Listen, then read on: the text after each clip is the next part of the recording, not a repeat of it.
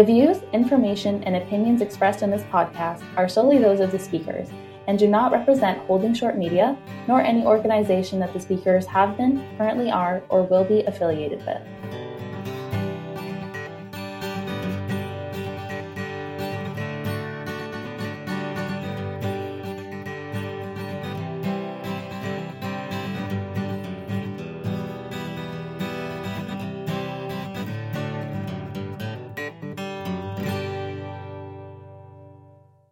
Hello and welcome to the Holding Short podcast. I'm your host, Laura Matheson. Today we are joined by Terry Loretto Valentic.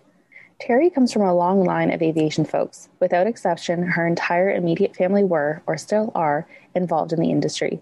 It seemed natural then that she work her way through her degrees in the arts by working as a dispatcher, safety officer, and manager of a flight training unit. Strangely, her two worlds collide often. Her aviation weather training, combined with her film and TV work, landed her the job as a backup weather person for the local CBC news station. Some of her favorite theater experiences were working on shows like Billy Bishop Goes to War and Voices from the Front. Now the coordinator of the script writing program at Algonquin College, she still uses her aviation background when working on scripts involving planes and aviation. The skills she learned while working in aviation have served well in her transition to normal jobs. Amazing how easy it can be when no one is going to crash if you make a mistake. Sometimes while sitting at her desk, she gazes longingly at the big blue sky outside her window. I am so incredibly excited to have her joining me today. Welcome, Terry. Hello. Hello from across the years. It's nice to see you again or hear you again. It's nice to see and hear you again. All that to say, how did you get your start in aviation? Oh, my Lord. Well, I'll start at the very beginning. My father was an RCAF pilot by way of England. I guess maybe they didn't want him there, but he worked his way across to Canada on a boat and walked right up to the RCAF station and said, I need a job. And that's how he started.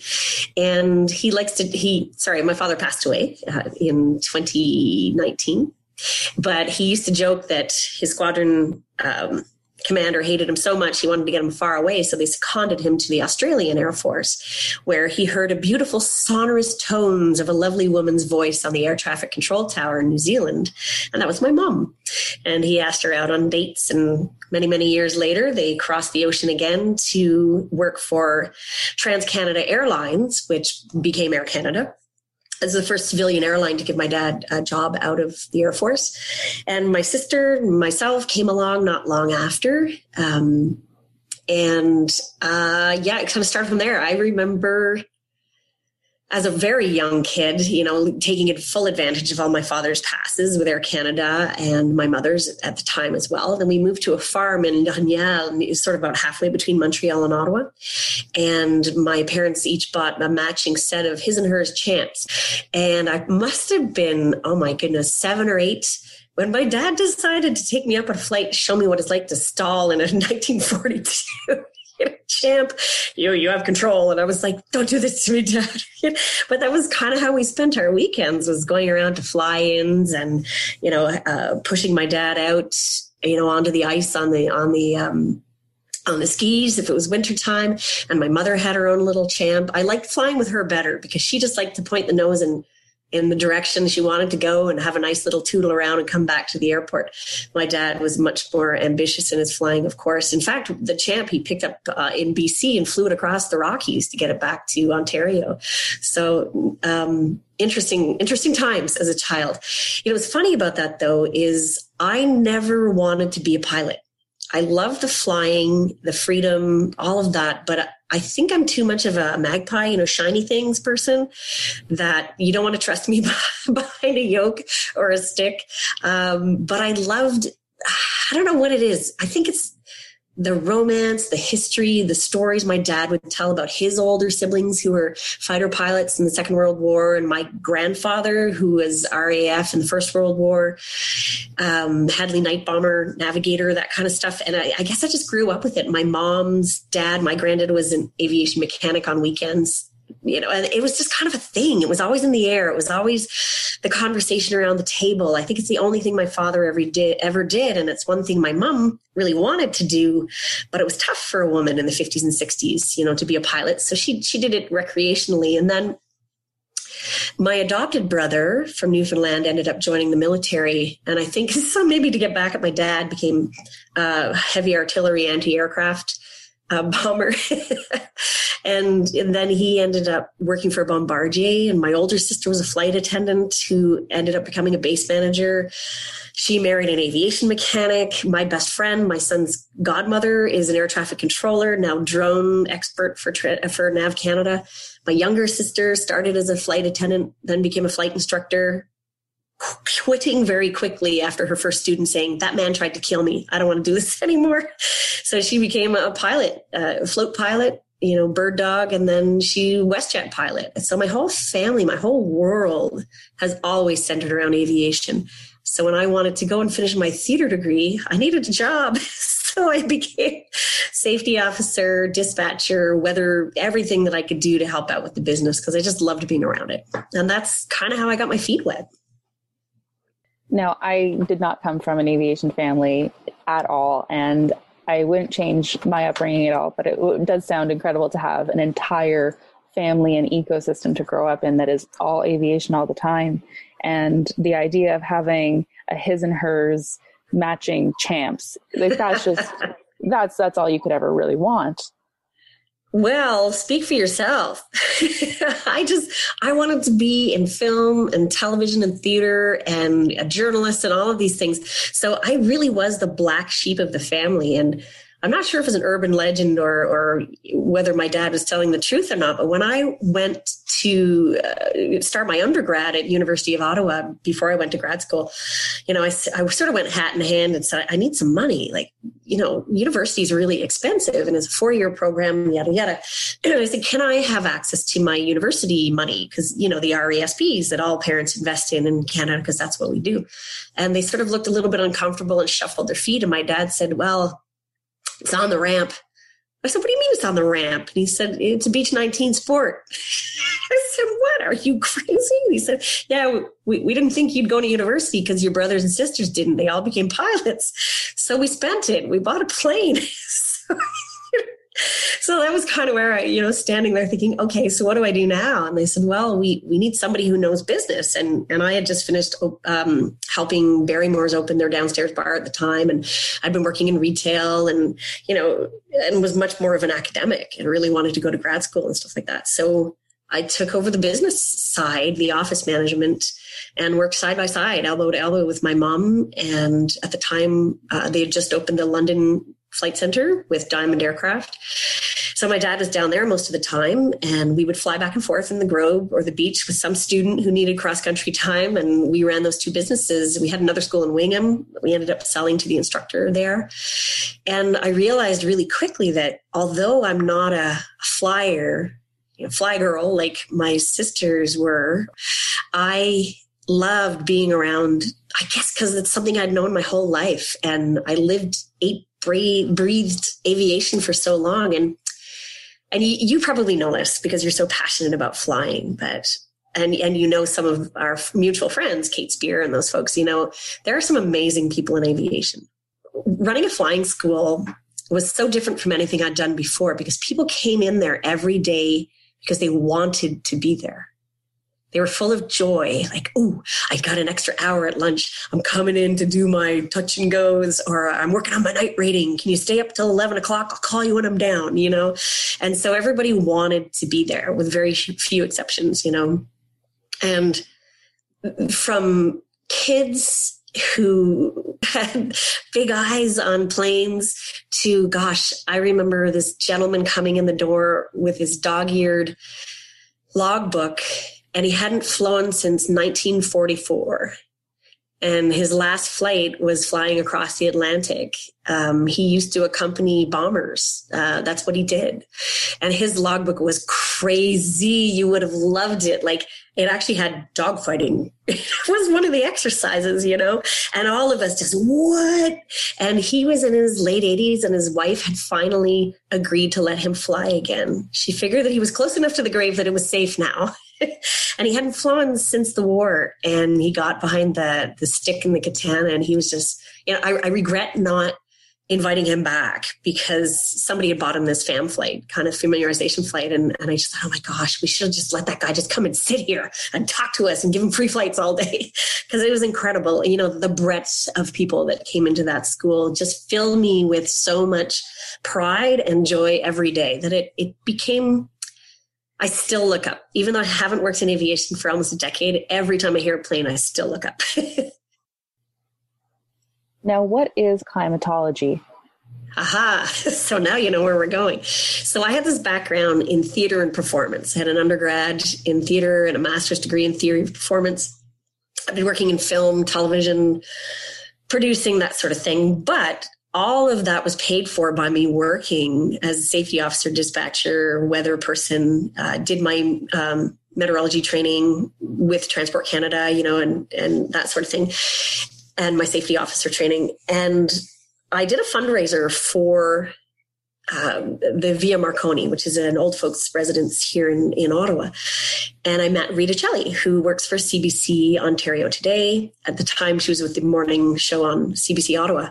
And she said, hey, you know, we're looking for a backup weather person, you know, for TV. And you're pretty good at that stuff. And I said, well, I sort of have to be, because literally people's lives are on the line. If I'm sending a student pilot up on a cross country and they're flying into a storm, you know, that's I got to stop them from doing that. And she said, oh, okay, well, why don't you come in and do a screen test? So I did screen test, did an interview with Ian Black, who's our local meteorologist, CMOS endorsed at CBC News. And he was quite funny. He ran me through the gauntlet, as it were. What are those? I'm like, well, they're isobars. You know, what do they mean? I'm like, well, areas of high and low pressure, you know. And he said, oh, you do know what you're talking about. And I said, well, it's 12 years dispatching pilots, life or death. You kind of have to know how to read weather maps. And so this weird thing happened where all of this flaky, artsy background, you know, drama school and film collided with my aviation world knowledge of climate and weather. And I got offered the job. So I was the weekend weather person for CBC News Ottawa for 3 years, permanent. And then that show unfortunately got canceled. But I had been backfill for Ian for about 7 years before that. And I'm still backfill for Ian. I'll be in there in a couple of weeks. And it's been great. It's really brought my love of all things weather and aviation together with my performance background. And it's the weirdest thing because not many people have those two things. But I have to say, when I deliver the weather, I'm always thinking from the perspective of a pilot. And I have to catch myself in writing up my weather reports because I tend to use WX instead of actually spelling out weather. And you know, I'll say things, it's like, you know, I use a lot of aviation terminology that the average person wouldn't use. So I have to be careful with that because it's easier. It's easier to use aviation. It makes sense, you know. But the ability to go into a lot of aviation sites that some weather people aren't familiar with and looking at, you know, particular reports specific to airports, METARs, TAFs, all that kind of stuff that the average weather person wouldn't be looking at has been pretty cool because I think that aviation treats weather with a heck of a lot of importance, whereas the average person is like, can I go to the beach? Do I need an umbrella? Whereas we're thinking in terms of, am I going to die today? Or am I going to take 7 hours to fly my Champ in that direction? You know, so it changes the way you look at weather, but aviation really informs the way I do my job.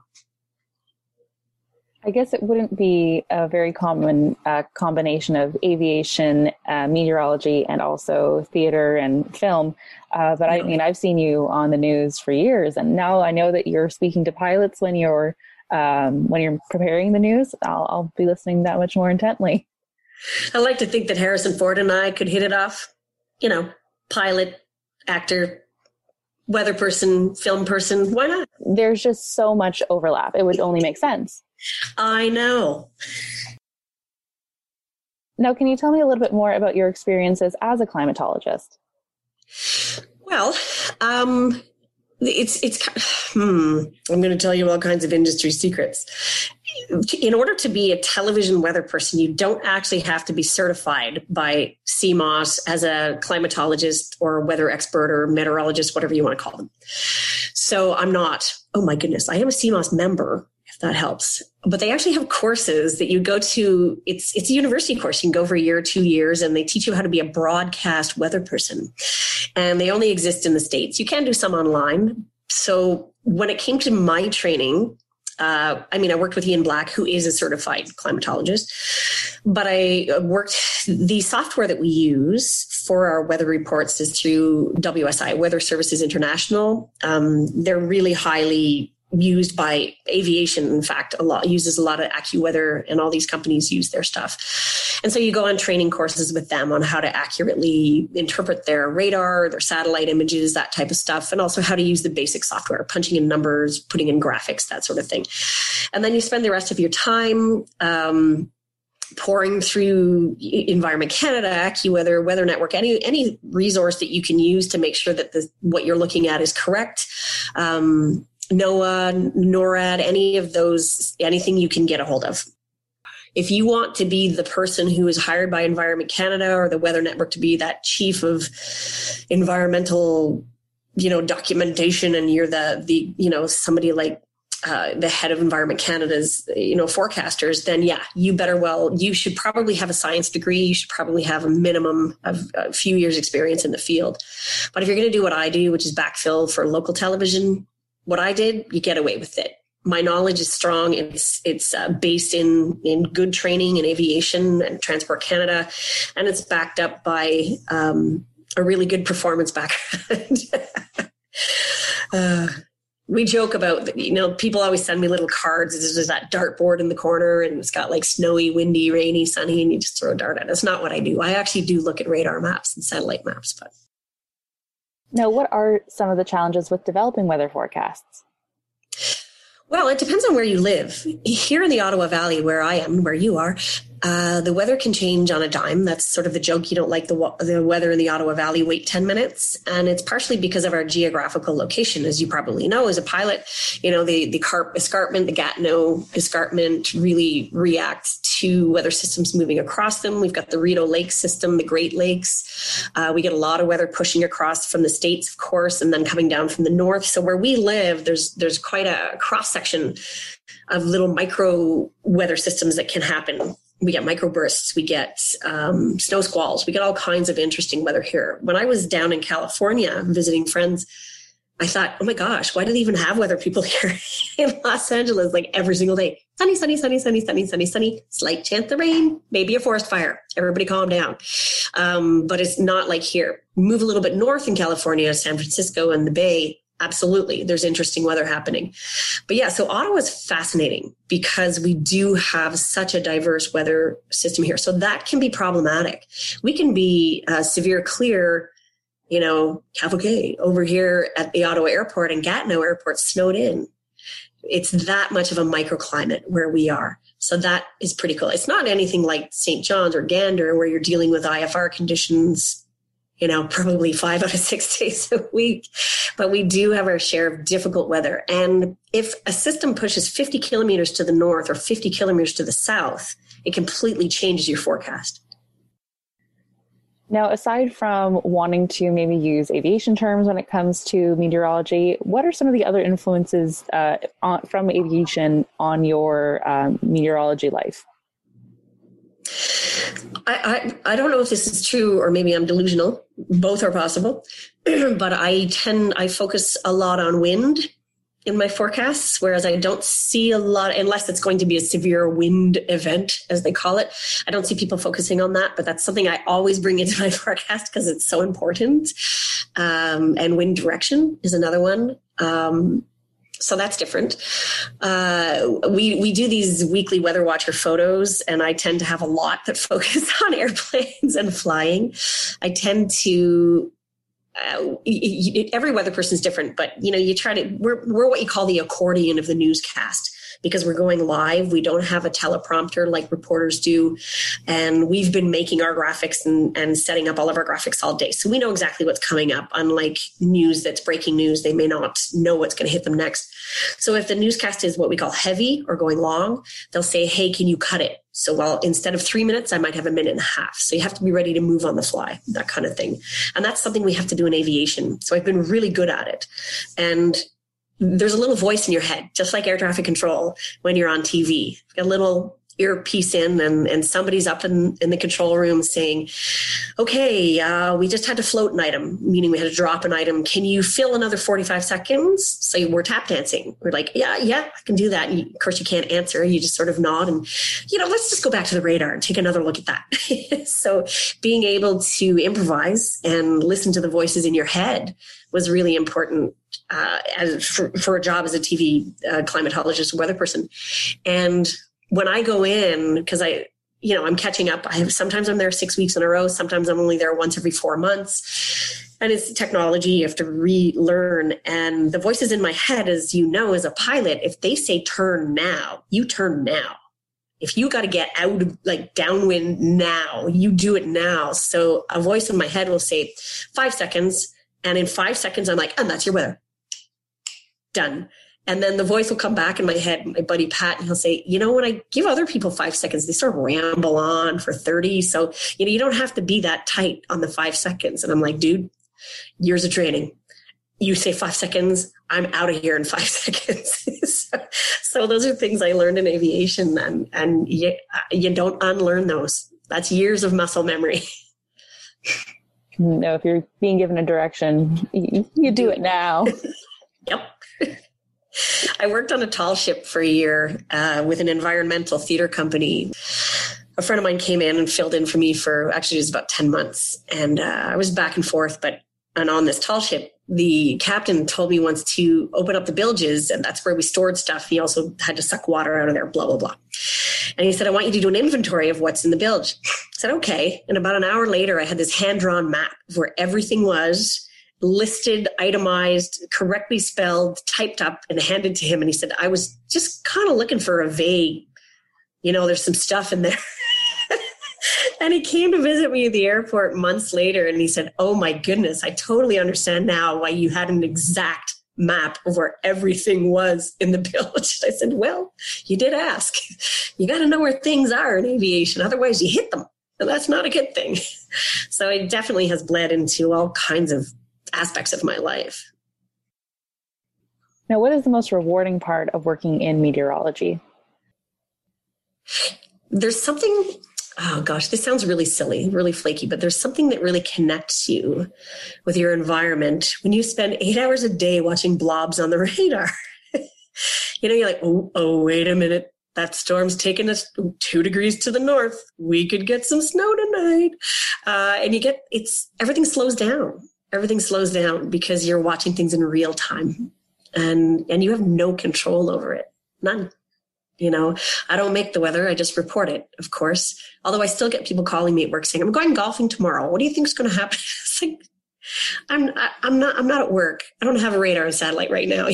Sorry. Could you call somebody? Who knows? But yeah, I think it's because time slows down. You're watching things in real time. You see patterns. That is so cool that you don't see in everyday life. You're walking down the street. That doesn't happen. But when you're watching radar satellite images and you're watching that rotation on a system and you're seeing it affect Winnipeg, let's say, and then 3 days later it's at you and you're like, oh, East Coast is going to get socked. Or you see a system pulling up from a tropical storm or a cyclone or something. You see how it's going to affect you. And, you want to just yell, batten down the hatches. It's coming up the East Coast. So you can really see where I am as North America, obviously, but you can see the world, how weather systems move around our planet. And that is pretty cool.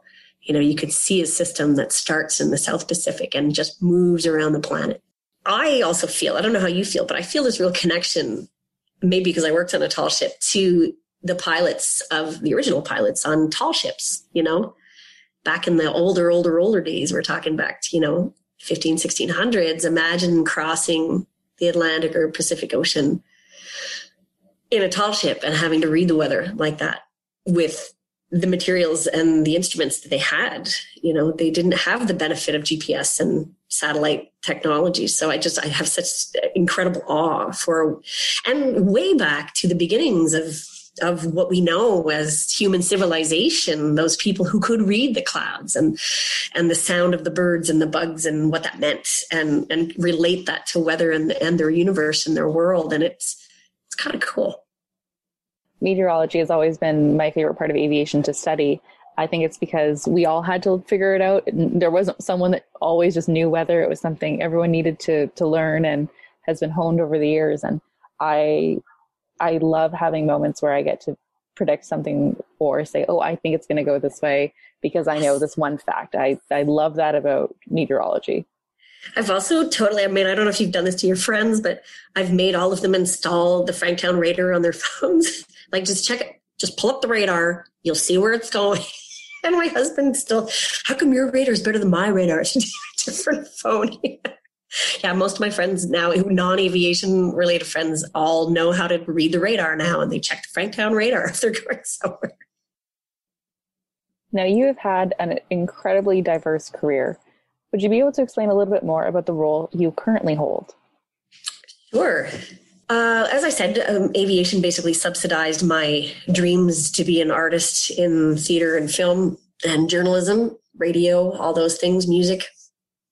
And 2 years ago, is that correct? Yes, August 2019, I interviewed for and got offered a job in full-time faculty member at Algonquin College, where I had been part-time teaching in theater arts, performing arts, journalism, TV broadcasting, professional writing, script writing, anything I could get my hands on. You know, artists need to pay the bills too. So you do a lot of job to job. And I've been part-time there for about 12 to 15 years. And, you know, having children and getting older, my goodness.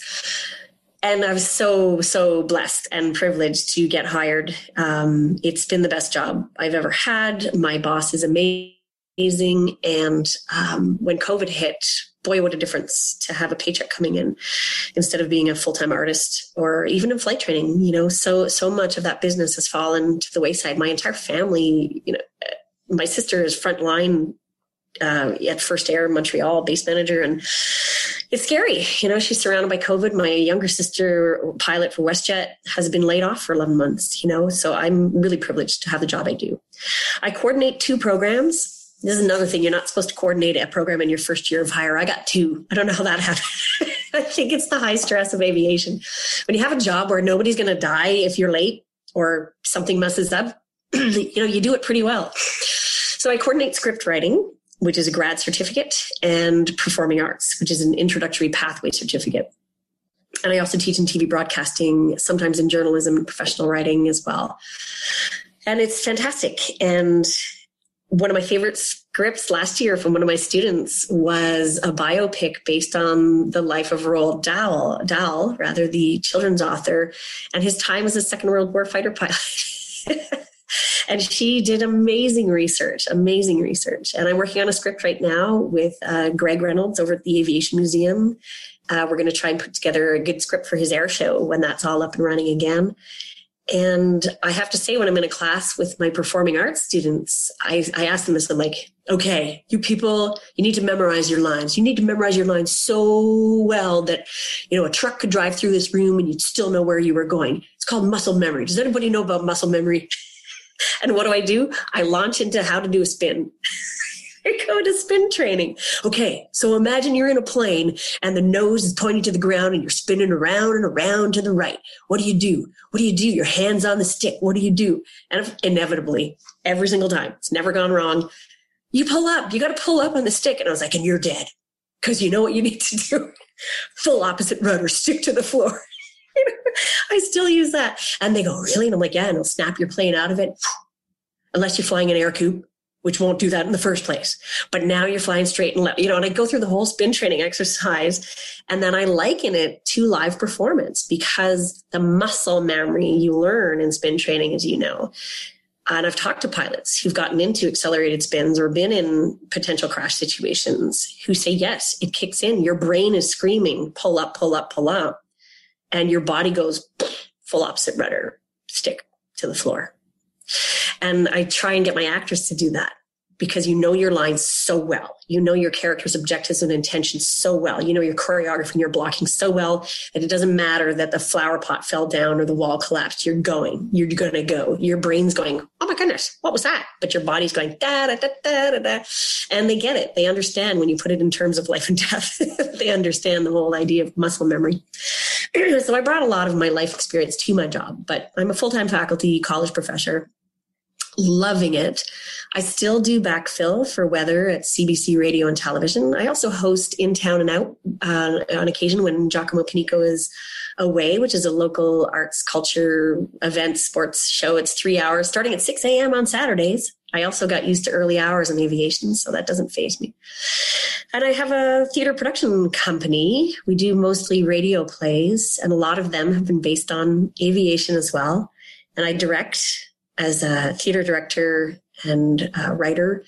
And my favorite show I've ever directed, guess what? Billy Bishop Goes to War. It was an aviation piece.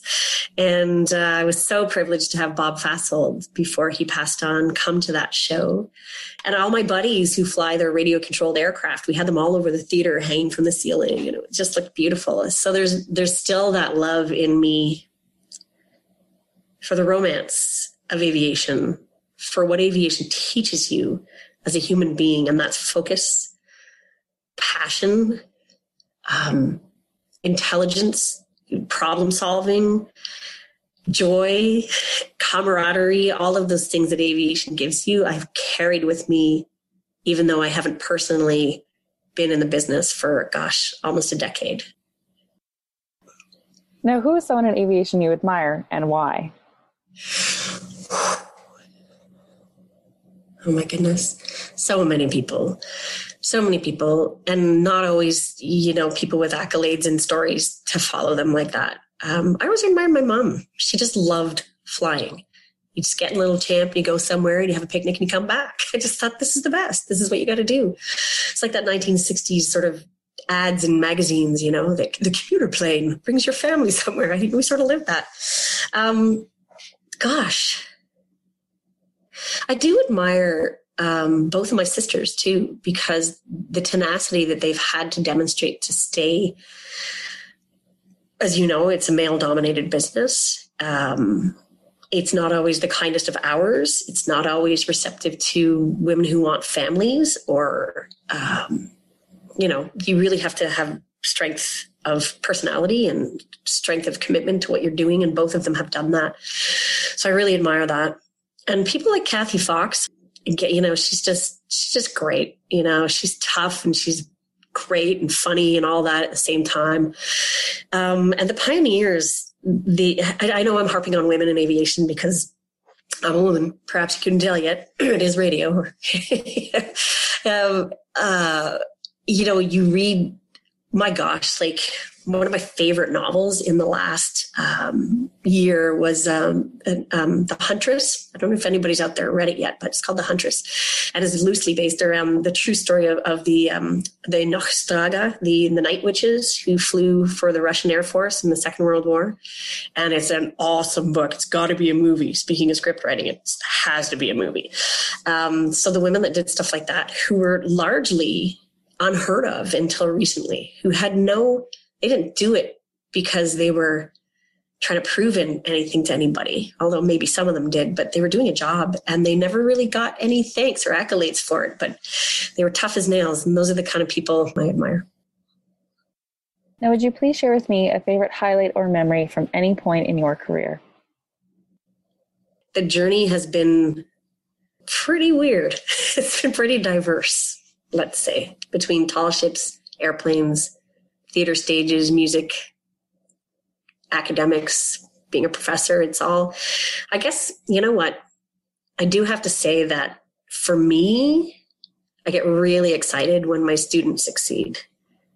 I have some students just yesterday, I found out 2 of them won a writing competition. Not a big one, but it was so cool.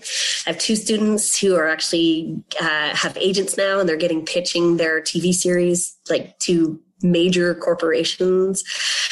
I have another one that won an Emmy Award. Like, that's cool. And as a teacher, there's nothing better than seeing your students succeed, because it's like, I don't know, it's a litmus test, I guess, of being a good teacher, but it's also, you feel a bit relieved, like, whew, I'm doing all right, doing something right.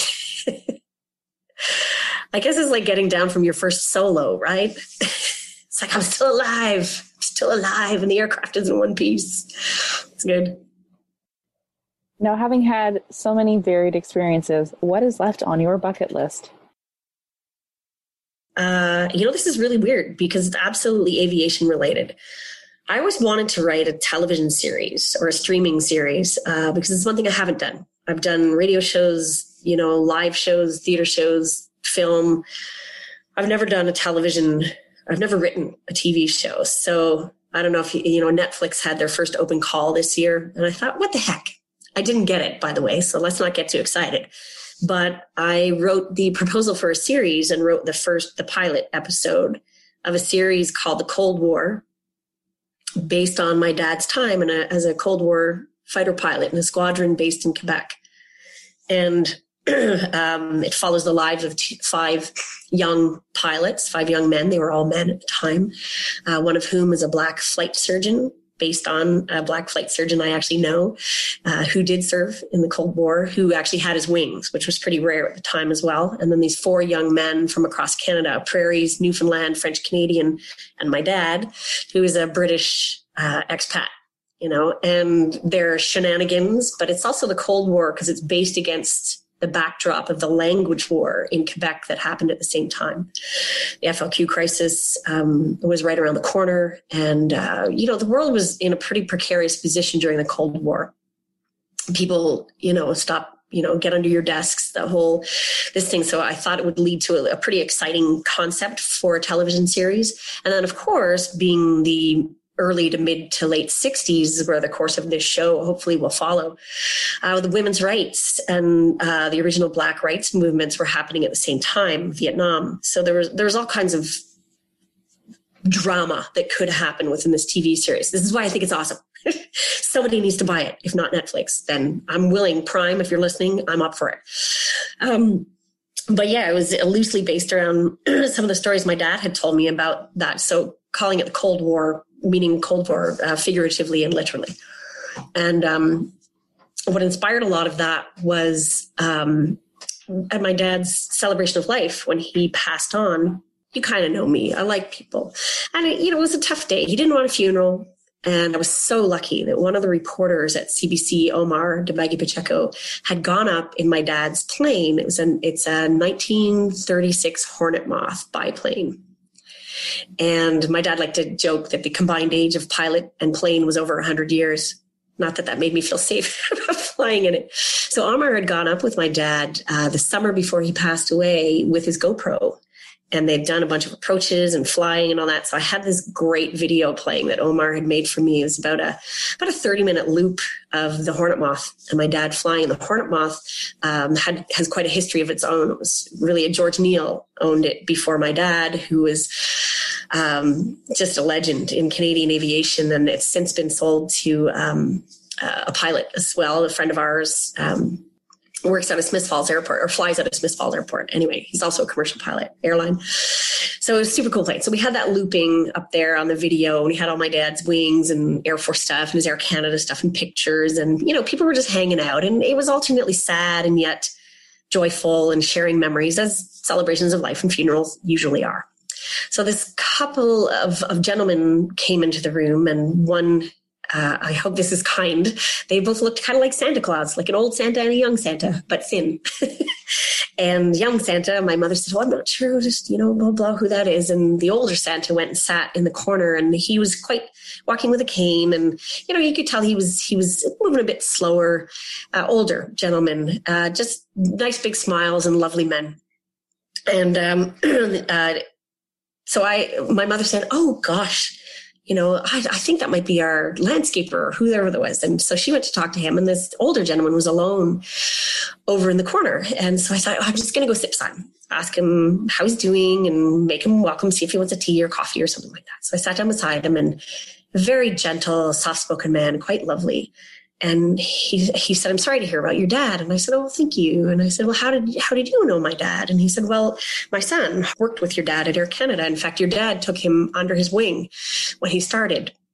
And I said, that doesn't sound like my dad, who was an old grump and quite an outspoken, loud and obnoxious human at many times. And he said, no. He said, he really looked after my son when he got there. So I'm very grateful. And I wanted to come and say goodbye to your father. And I knew him up north. I knew your father up north. Not well, but I knew him enough up north. And I said, oh my gosh, well, my dad was based at Bagotville or one of the northern squadrons. And he said, yeah, absolutely. And I said, well, you'll never guess what my sister and I found. I said, we're cleaning out all of Dad's stuff. And my sister Nina came across a series of papers, standard papers, 8x11, sort of a little bit waxy, and a telegram. And I guess there were about 6 or 8 pieces of paper in that stack. And the first one, and it was written in this bright orange China marker, and there was a line down the middle. And on one side was in English, and on one side was French. On the English side said something like, are you the pilot with whatever the call sign was? And in French, est-ce que c'est la pilote qui blah, blah, blah. The next one was, it was make a T with your arms, or a Y for English, T for French, something like that. And then they obviously figured out he was English because the next couple of signs were in English. It said, was there anybody else on board? Or I don't think they'd figured out he was English yet. Est-ce qu'il y a des autres personnes en bord? Wave a white shirt for yes, T with your arms for no. And then this series of notes goes on until the final one was, are you okay? And then, yes, okay. And then the last one said, great, sit tight. Somebody's on their way to get you. And I was like, what the hell was that all about? And then I twigged. My dad had owned a lake, the amphib aircraft, and he admitted he ditched it in a lake in northern Ontario or Quebec at some point when he was in the Air Force. And the final thing in that stack of letters was a telegram. Typical my father. Dear sirs, so sorry for any inconvenience my ditching of my aircraft might have caused your pilots. Greatly appreciated that they came and fished me out of the bush. I'm not sure how much longer I could have made it there. Blah, blah, blah. Thank you very much. Sorry for the inconvenience. And I was like, oh my gosh, these are the notes that he got on the ground from somebody up there when he crashed his plane. He ditched it in a lake, and he managed to swim out to shore. He was alone on board. What he used to do is on weekends, he would fly American fisher people up to, remote locations to go fishing to make some extra money. And I guess engine trouble, something happened, and he went in. He ditched it, and fortunately managed to get out, lost everything. Headphones, radio, they didn't have, ELTs at the time, logbooks, everything gone. And I guess he'd been in the bush for a couple of days. And when they found him, he'd managed to light a fire and was sitting around, I guess, in the skivvies or something. And it was a Twin Otter, I guess, that found him. And they dumped somehow these notes down to him on the ground. And then they sent somebody in, search and rescue, to get him out. Anyway, so I tell this gentleman at my dad's celebration of life this story, and he starts to laugh. I said, why are you laughing? And he said, I was the pilot that flew that plane that found your dad. And I just got goosebumps. I said, what? He said, oh, yeah. And I said, okay, tell me, did you drop them down in a capsule or what happened? He said, no. He said, frankly, I wasn't actually writing the notes. It was my co-pilot, Jean-Francois or Jean-Guy. He said, I would just do a low and over and tip that Twin Otter right over on its side. And he'd lean out the window and kind of throw it down to the surface of the lake. And your dad would swim out, get it, bring back to the shore and read it and throw his hands in the air or wave his shirt or whatever we asked him to do. And then when we figured out that he was okay, we pinpointed where he was, we went back to base and sent somebody in to get him. So that is what inspired my bucket list to write the Cold War, because that would be the cliffhanger for season 1. Will Larry get out of the bush? Larry's named Barry in this show. Or Harry. I haven't figured that out yet. But yeah, so that story, I just said, holy moly, like, what are the odds? What are the odds of that man? And he said, I just wanted to say goodbye. I said, you saved his life. He said, maybe. I said, I wouldn't be here if you hadn't found him. He said, frankly, we were surprised that he was still alive because there were a lot of wildlife in the northern bush. Anyway, so that's my bucket list. I want that story to be told. I really hope that gets picked up because I'd definitely watch it. And if it doesn't, I just want to keep talking to you about all the different episodes you had planned. I'm going to keep writing. It's going to keep writing. Now, where can our listeners find you on social media? I have an IMDb page that is Terry Loretto, Loretto, Terry with one R. My Twitter is at Loretto's Weather. and my theater company is Plosive Productions, although I have to say I'm a little bit busy now to be working there. Or you can find me on the Algonquin College website as the coordinator for script writing and performing arts. Or Instagram, I'm Terry_Rata. We will be sure to have all those links available for our listeners in the episode description. Terry Loretta Valentic, thank you so much for joining me today. It's been really fun, and thank you. I feel like I forced you to sit beside me in the beach sport for my night cross country. It was long and boring, I'm sure, but thanks for coming along for the ride. Nice. Night cross countries are never long and boring, and if these are the stories that get told, then you can come night flying with me anytime. I will.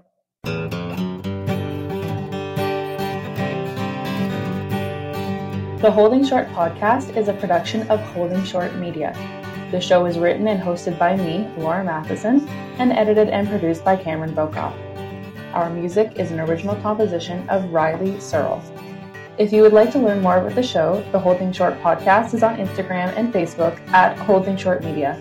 Please subscribe, rate, and review us.